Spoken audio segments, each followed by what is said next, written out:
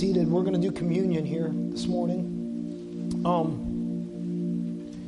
For those of you who are here all the time, you already know what I'm going to say, but for those of you who it's your first time, get ready for a treat.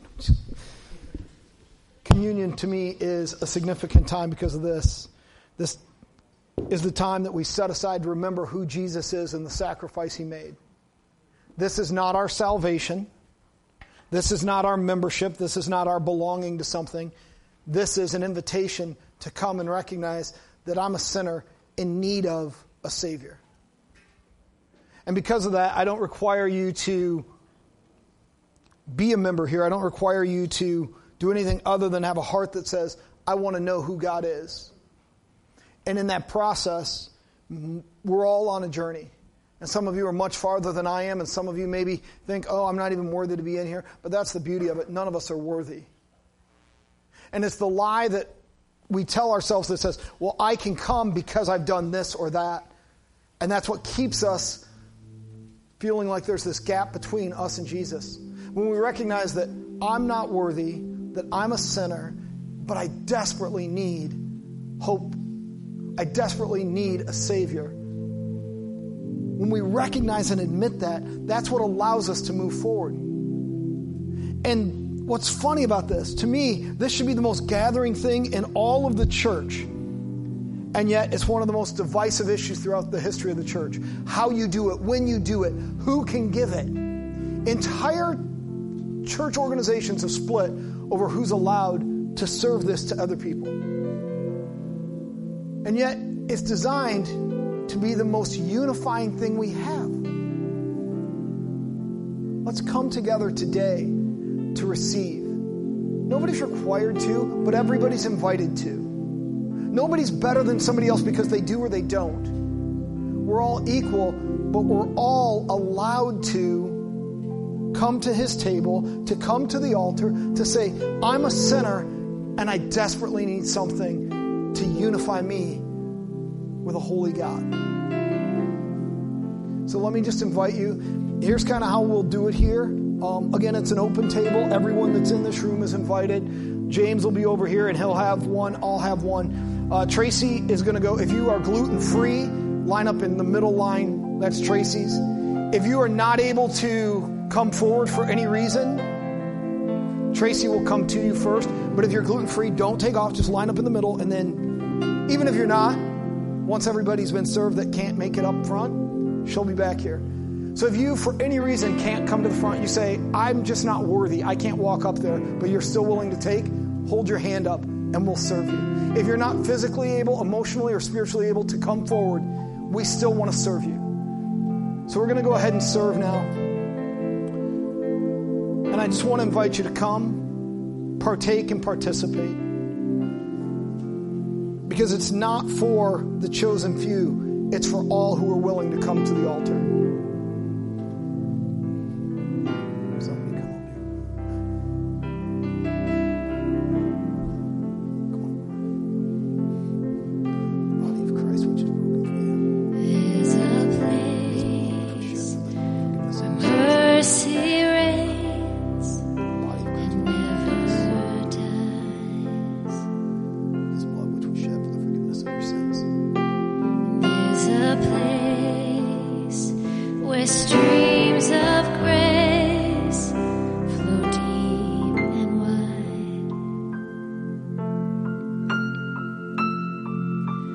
Oh, the love that I've ever found comes like a flood, comes flowing down.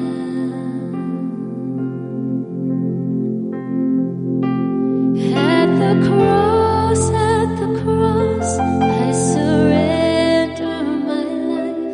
I'm in all of you. I'm in all of you.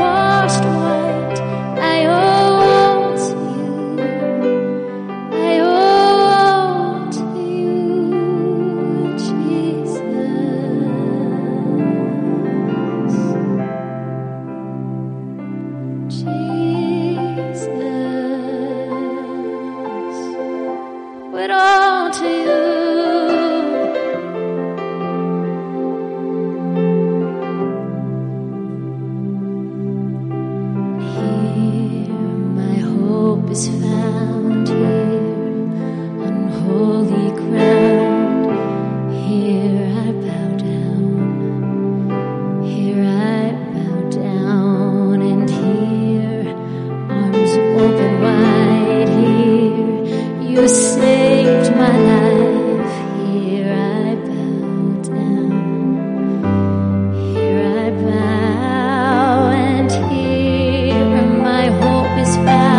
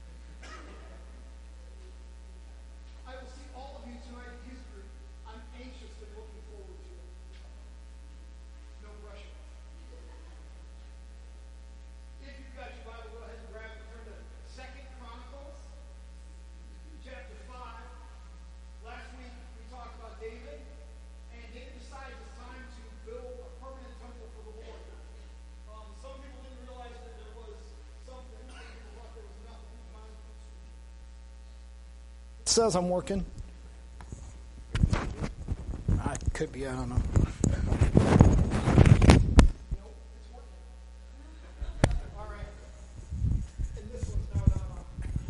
Check, check, check. Oh, man. If you know me at all, I can stand up and talk in front of 5,000 people and not blink an eye, but this drives me crazy. All right. So last week, we talked about David, and David desires to build a temple, but we're told in Scripture he doesn't get to because he shed too much blood. Because of the bloodshed, because of his history of war, because of what he's done, the privilege is passed on to his son.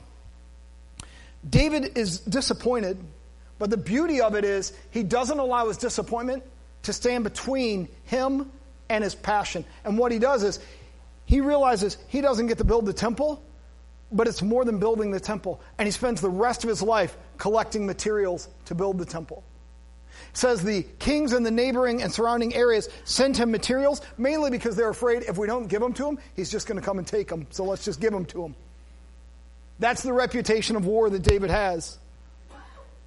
And we talked a little bit about the fact that promises were held true not just to David, but to generations.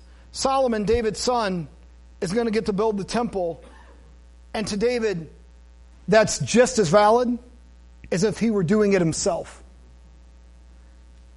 It's just as important. It's just as important that we lay a foundation for the future as it is that we walk today. It's just as important that we recognize and see that God has a plan and a purpose for each of us, but that purpose and plan needs to go beyond our simple existence here and carry on, because as we take the truth and reality of the message, that takes the kingdom of God forward to the next generation. So we're going to pick up today in Chronicles chapter 2. And Solomon goes to Gibeon, where, if you're at the beginning of 2 Chronicles, Solomon goes to Gibeon, where the Ark of the Covenant was. It's really more being stored than being used. And they talk about how it's there, but the people don't want to travel there to worship. So they've got it there, and they've got it in the permanent temple that they've been using. But the people aren't going. But Solomon goes, as he begins the process, and he sacrifices. And it says he sacrifices basically 1,000 animals on it to reestablish a covenant with God. And God comes and says, what do you wish? What do you want from me? And Solomon asks for wisdom, and God honors Solomon's request. And it says, but because he asked for wisdom, he got so much more. And so he begins building the temple. And it is a process, but he begins this process. And as he does this, the building of the temple, he starts by getting tradesmen and getting the best in the kingdom, and woodcutters and carvers and stone cutters. And he begins to gather all these needed supplies. Gold, precious stones, talks about the skins of animals that they need. It takes about 20 to 30 sheep to make one copy of the Old Testament. And it says that they had scrolls upon scrolls in the temple. And Solomon, being king of the kingdom, technically owns everything, but he doesn't take anything. He sends out his people and he pays them, and they work for it. Because to him, it's something worth investing in. It's something worth putting time and energy and effort into. And it's been promised, and yet, at the same time, he sees that he has a role in it. How many times do we believe that God has promised something to us, but we've not taken an active role in seeing what that looks like? What is God calling me to do? A few weeks back, I talked about how God may be asking you to give something up that other people get to do. God may be asking you to sacrifice something. It's okay for the person on your left and your right, but he's looking at you and saying, if you're going to follow me, you can't do this. We talked a few months back about how David goes and he wants to make a sacrifice for the Lord, and the king that's there says, here, take these. And he looks and he says, I won't give a sacrifice that costs me nothing. So after the battle that he just won, he takes money out of his own personal wealth and gives it to this other man and says, let me buy these. And they cut up the yoke that led the oxen to make a fire, and he sacrifices before God. I think there's something in there for us. It's supposed to be a sacrifice to see what God wants to do in us and through us.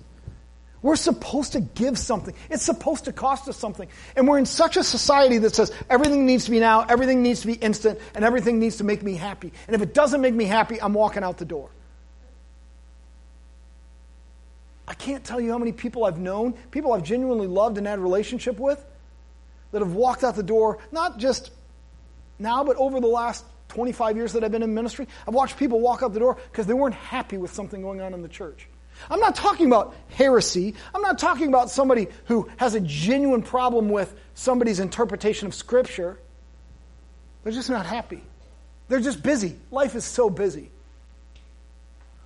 So life, it's supposed to be busy. It's your one life. You should fill it every moment. It should be great. But it doesn't mean that it's all happiness. Now, does that mean we don't find joy? I did a series on the fruit of the Spirit a few months back, and I told you that there's a difference between joy and happiness. And when we confuse the two, then anything that doesn't bring me happiness and pleasure right now is not good, and I'm just going to throw it out. And if it's not giving me what I want, then I'm not. Joy is a state of being that it doesn't matter what our circumstances are, I'm still going to choose to live a certain way. Happy means I get a meal that comes with a toy. Subtle difference, but that's what we've been ingrained to believe. That I get the meal with the toy, and if I don't get the meal with the toy, if I don't get my way, I'm gone. And I've told you the danger in our current generation of people that are younger is not that they're not good or that they're lazy. I don't believe that. I think that they have passions for different things, but here is a danger. It's a danger in the fact that they don't like what the church is doing, and so I'm leaving it. Type in the term ex-evangelical into Google and watch how many thousands, literally thousands of articles come up about people that have left the evangelical church because it's no good anymore. They have their own term now. And I always go back to something my dad told me when I didn't make the Little League team one year. That was back in the days where just because you signed up didn't mean you were on the team. And just because you were on the team also did not mean you were playing. Both of those things were true. And I didn't make the team, and it was the only year I didn't make the team. And after the first week of practice, a kid broke their ankle, and they called me and said, "You're in!" And I told my dad, "I don't even want to play." And he looked, he said, "You'll never get it bad if you don't get on the team." And I was so angry. How could they reject me and now ask me to save them? But, much like Jesus, I made the sacrifice. I joined the team, and it ended up being a year where I had probably my best batting average I ever had, probably because it wasn't all in my head. And I came and I became part of the team. If you're tired of church and its failings, don't go outside the walls and yell and scream and throw stones. You're not going to change anything. You're going to change when you come in and you make sacrifices. And you're not going to always get your way. But isn't it better that we don't always get our way, but that as a whole we grow and we're challenged and we're inspired and we move forward? And by the way, if you're thinking of leaving here, this is not an effort to keep you here. I've told you before, I love you, I'm glad you're here, but if you go because there's another church, I'm not chasing you. Somebody told me once, I thought the good shepherd went after a sheep. And I was like, yes, but not when they just move from one pasture to another. You let them go to the other pasture. Go, feed there. Go ahead. It'll be good for you. But the reality is, I think too many of us, and I'll include myself in that, we want all these things, but we don't want to sacrifice. We want it all, and we want it now. I talked last week about how people currently graduating college believe they should be in the top 20% of their income level when they graduate. And I was like, Doesn't leave much room for growth, does it? But that's what 91% of college graduates believe they should be making 80% of whatever the top paid person is when they graduate college. When asked, how much should you make compared to the top? So we want it, and we want it now, and we want our instant success. And I want to get my 25-year pin after 1 year because I want that gold watch. And we want it, and yet Solomon takes 20 years to do this. And it's 20 years of his reign, and they gathered materials, and they got stuff together, and they sent people to cut wood and to cut stones and to gather these things. In 2 Chronicles chapter 5, by the way, we're going to get to chapter 6, which is where I'm going to read our text from today. 2 Chronicles chapter 5, the ark is brought in. The significance is the dedication goes beyond simply an event, and it becomes the fulfillment of a promise and the foreshadowing of what is yet to come. It's two things. It's the fulfillment of the fact that this was promised that we were going to get to do this, and yet it's the foreshadowing of all that is yet to come. It's a sign of the covenant made with the people regarding God's presence with them. Remember, they view the Ark of the Covenant as the very place where God's presence rests. And when they bring it in and they set it down, they have these giant statues of cherubims, kind of angels, that they set it under. And it's basically, it dwarfs it. The statues dwarf it in comparison. That's how large the temple was at this point. And they set this little ark down, and some of you are like, the ark? I thought that was just an Indiana Jones thing. Nope, real thing. Actually existed. They carry it on these long poles. They bring it in. They set it down. And they realize God's presence is back where it always was supposed to be, in the middle and in the midst of the people. God's presence had never gone away, but it was somewhere else, and they didn't go see it, and they didn't experience it. And it's the same thing is true for us. How many of us have really had a deep encounter with God, and we know that God has been there and real and alive and changing us, but then we don't feel it a few weeks later, a few months later. The next thing you know, where we've walked away, and we haven't walked away from God, but it's not the same experience. And I used to tell students all the time, God is not supposed to be a feeling, and yet at the same time, it is supposed to be a relationship. But relationship works best when you're in communication with each other, not when you go, well, that was great, but I'm going to leave that behind. I tell people all the time, when God does something in your life, at that moment, write it down. Because there will come a time, there will come a moment, there will come a place where you are going to doubt and you are going to struggle and you are going to question, and you've got to be able to look back and go, God was real in this moment, in this midst, and maybe I've grown and maybe I've changed and maybe my thought process has evolved and maybe this is different, but nonetheless the same God who did it then is faithful to do it now, and He's faithful to do it tomorrow, and He's faithful to do it next week. And a month ago, when I was sitting and saying, God, what about this, what about this, what about this, in the midst of a series of worry, God says to me, do you trust me or don't you? I just thought it was ironic that it's in the middle of a series when I'm preaching about not worrying and not being overwhelmed by the weight of this world, that God confronts me again and says, do you trust me or don't you? And I have to make that decision in that moment. And it was so easy for me to just be outraged about everything that was wrong, but I need to trust Him. Last Sunday, we got some family news, and I'm sitting saying, God, I don't understand everything you're doing. I don't understand what's going on. And yet at the same time, in the midst of it, I got to know that God is faithful. God is going to see us through. God is going to love us. And God has blessed us. And my niece is going to have a baby. My niece dropped out of high school earlier this year and has just struggled to make some choices and decisions in her life. And this is our news that we get this week.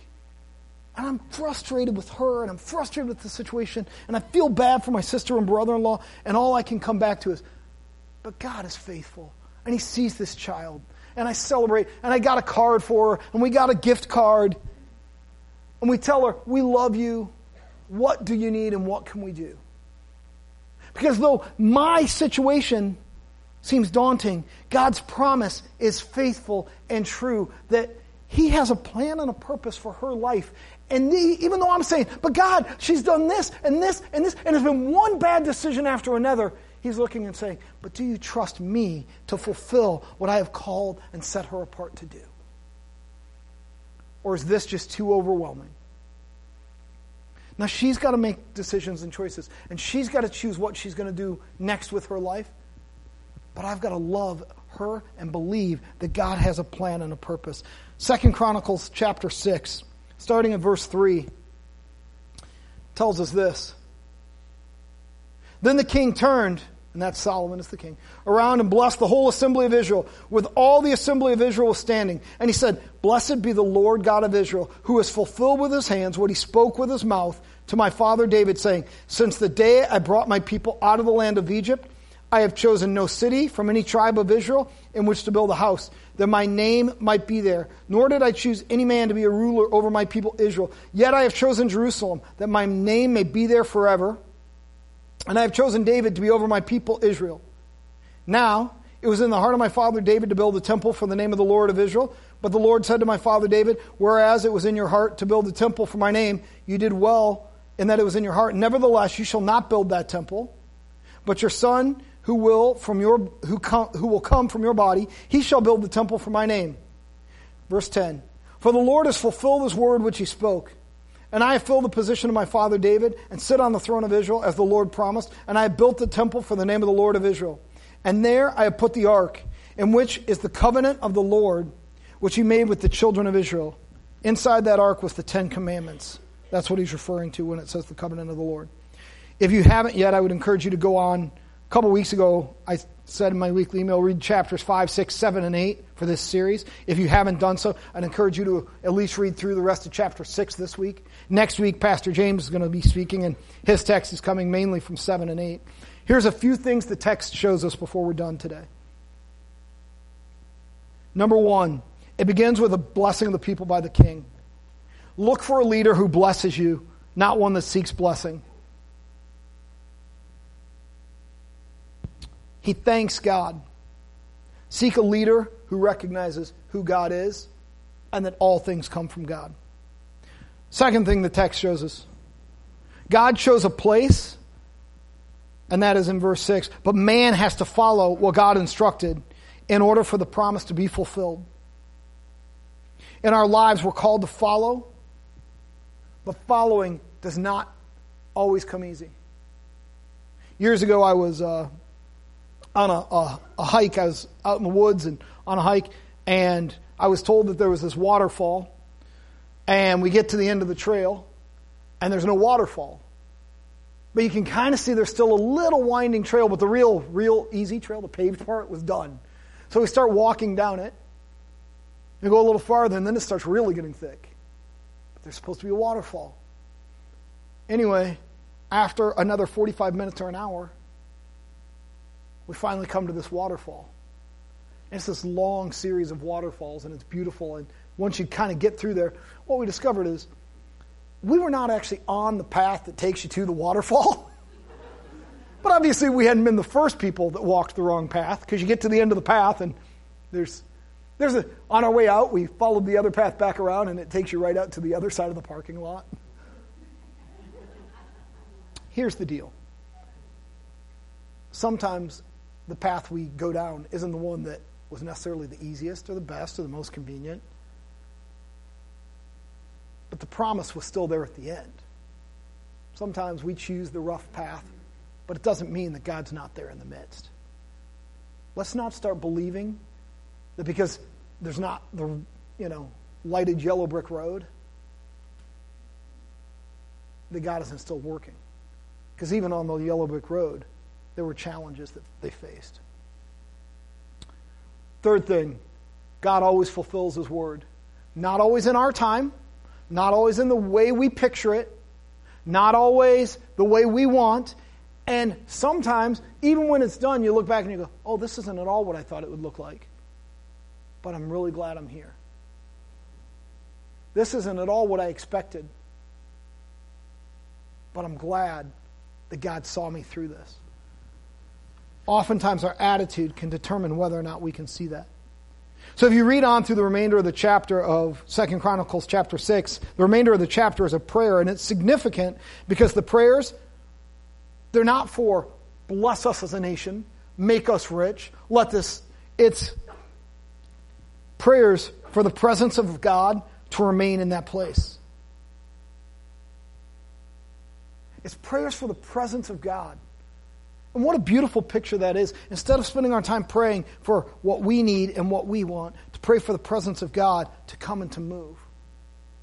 The presence of God to be with me, to challenge me, to make me more like Him. Because once I'm more like Him, maybe I'll be more attuned to what He's actually doing. There's a portion in the prayer regarding the thankfulness to God for how far they've come. It includes a whole section on confession. Verses 24 through 31 is all about confession. Prayers for foreigners who come into Israel to seek to worship God. Wow. Prayers not just for His people, but for other people, that they would see God through the way we live our lives and that they would be drawn here. Supplication for when the people walk away for the Lord, that He might be merciful to them and bring them back. Because Solomon knows people are going to walk away. Because if it's not happening right now, if it's not shiny, if it's not making me feel happy, I'm going to walk away. And he prays for those that are going to walk away to come back. That's all verses 34 through 39. And prayer, again, he closes it out with this: for God to go back to His resting place, but to remember His people. God, as you go back into heaven, back into the resting place, don't forget us. Knowing that they've established a place where God can come and His presence can be and it can move.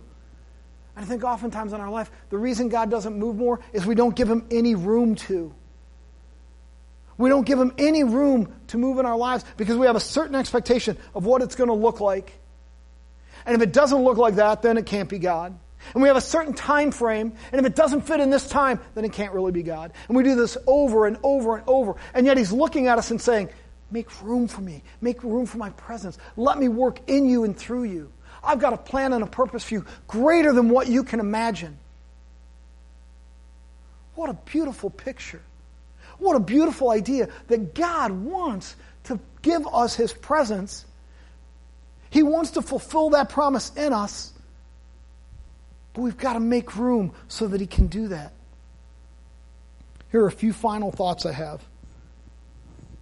When something's been 20 years in the making, it becomes more significant when it's completed. They spent 20 years building this place. I can't imagine spending 20 years working on a building project. There's a school going up by our house, a new elementary school. And my wife and I have had several debates. I believe they're going to get it done in time. My wife does not think they will. We're going back. I'm like, no, they know what they're doing. And she's like, they may know what they're doing, but they don't do it fast enough. And we're watching. And when the groundbreaking finally occurred, and I don't mean just like there were a bunch of people out there one day with shovels taking pictures. I mean the actual like heavy equipment. I'm like, see, they're working. She's like, not enough time. I believe that there will be a celebration when that school is complete. And I believe that when it's done, it's going to be great. It's going to bring a school to my neighborhood. It's going to bring life and vibrancy. If you know me at all, I act like I don't like kids, but I really do like kids. I like them a lot. I act like I'm the grumpy old guy, but I'm also the guy who slips them a quarter and says, go buy a gumball. 20 years in the making, 20 years in the building. And now, it's time to celebrate. Another thought I had is believing in something and actually seeing the results are two different things. Moses led the people for years. Most of his lifetime was spent leading these people. And he never goes into the promised land. But he never calls it a failure.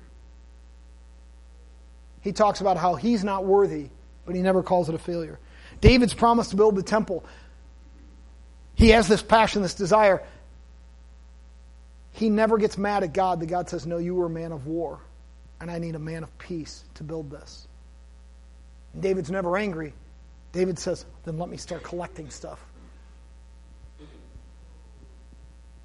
The people of the Old Testament waiting for the Messiah to come. The disciples waiting for Jesus' return. Never do you see writings of any of them angry that Jesus didn't come back at the end of their life. John's writings as he's in isolation. He's been sent off to an island, and he's sitting there looking out his window. And not one moment does he go, and Jesus failed me. He continues to say, be anxious and prepared for his return. And he looks forward to going and spending time with him. It's no less real because not everybody experienced that event firsthand. Too oftentimes people will say, well, I just don't believe everything in Scripture. And I'm like, okay. Because you weren't there, you can't believe it. I was never there to actually see George Washington. I don't know much about the Revolutionary War. I read 3 books about it. Still don't feel like I'm an expert, even after 3 books.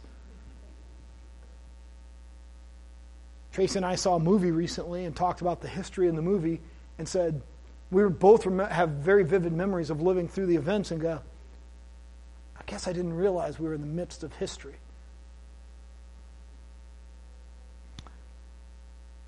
But just because my kids didn't live through it doesn't make it any less real. As we talked with our son about the events and about what was going on and about what the world was like at that time. And someday he may have children or grandchildren or great-grandchildren, and they'll have no clue what we experienced or what we went through or even that we existed. But it makes it no less real. And just because we want some things a certain way doesn't make it any less real when God does it a different way. As long as it's faithful to his nature, then we know that it came from God. Here are the questions that I asked as a result of this message. Number 1, what promises do we believe God has made that we are still waiting to see completed in our own lives? Write it down. What has God promised you?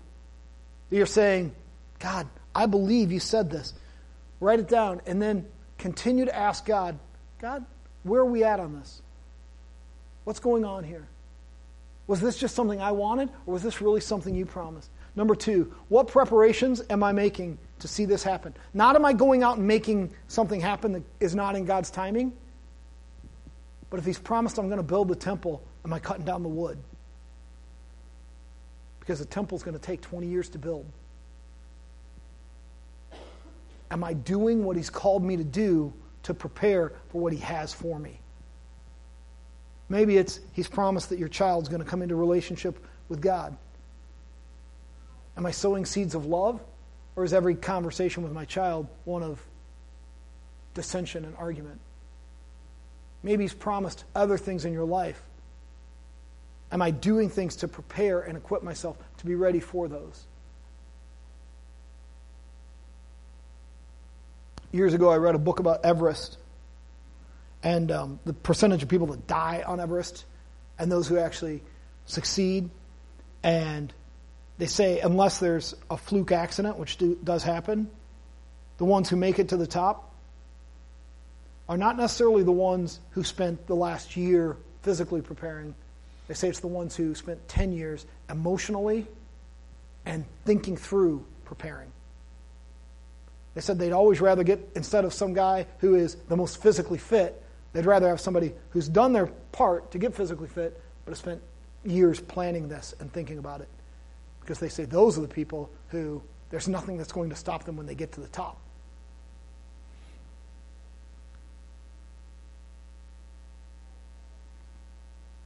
And finally, what am I willing to sacrifice to see this completed?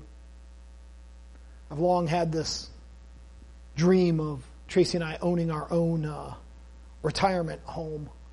Not a retirement home, but a home where we can retire. No, come on out. Come to my retirement home. Just a place that... My wife likes hot and warm, and I love the woods of Wisconsin. So we've kind of, in our minds anyway, we have this, it's all a dream, and it might all be imagination. But kind of we'll spend most of the year one place, and then I'll get like 3 months of pleasantness in Wisconsin when the 3 months of weather that are nice. And what does that look like? And how do we make that happen? And we're still 20 plus years from retiring. But I've begun to say, if we're going to do this, then we have to do this. If we're going to do A, then we have to do B. And squirreling a little extra money away in our retirement accounts so that hopefully someday we're able to see that happen. What are we willing to sacrifice today so that we can see something? That's what the long game's all about. If God has promised something, He's going to fulfill it. But there may be something on my part. There was a lot expected of both David and Solomon if they wanted to see this promise completed and fulfilled through them. Because had it not been done through them and it had been done through the next generation or 12 generations down the line, God would have still been faithful. He still would have fulfilled His promise.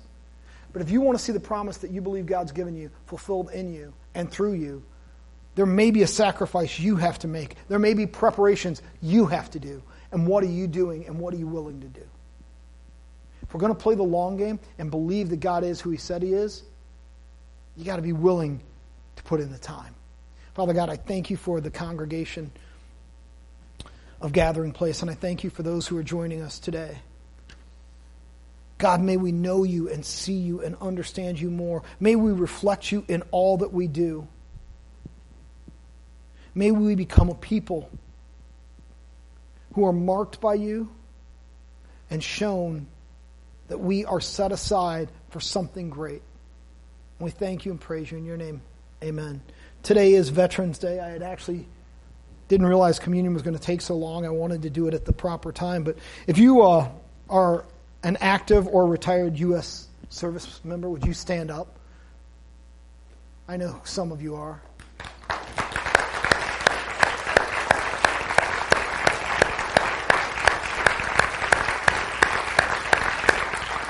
I want to pray a blessing over our military. Go ahead and stand again. If they're around you, just kind of reach out towards them.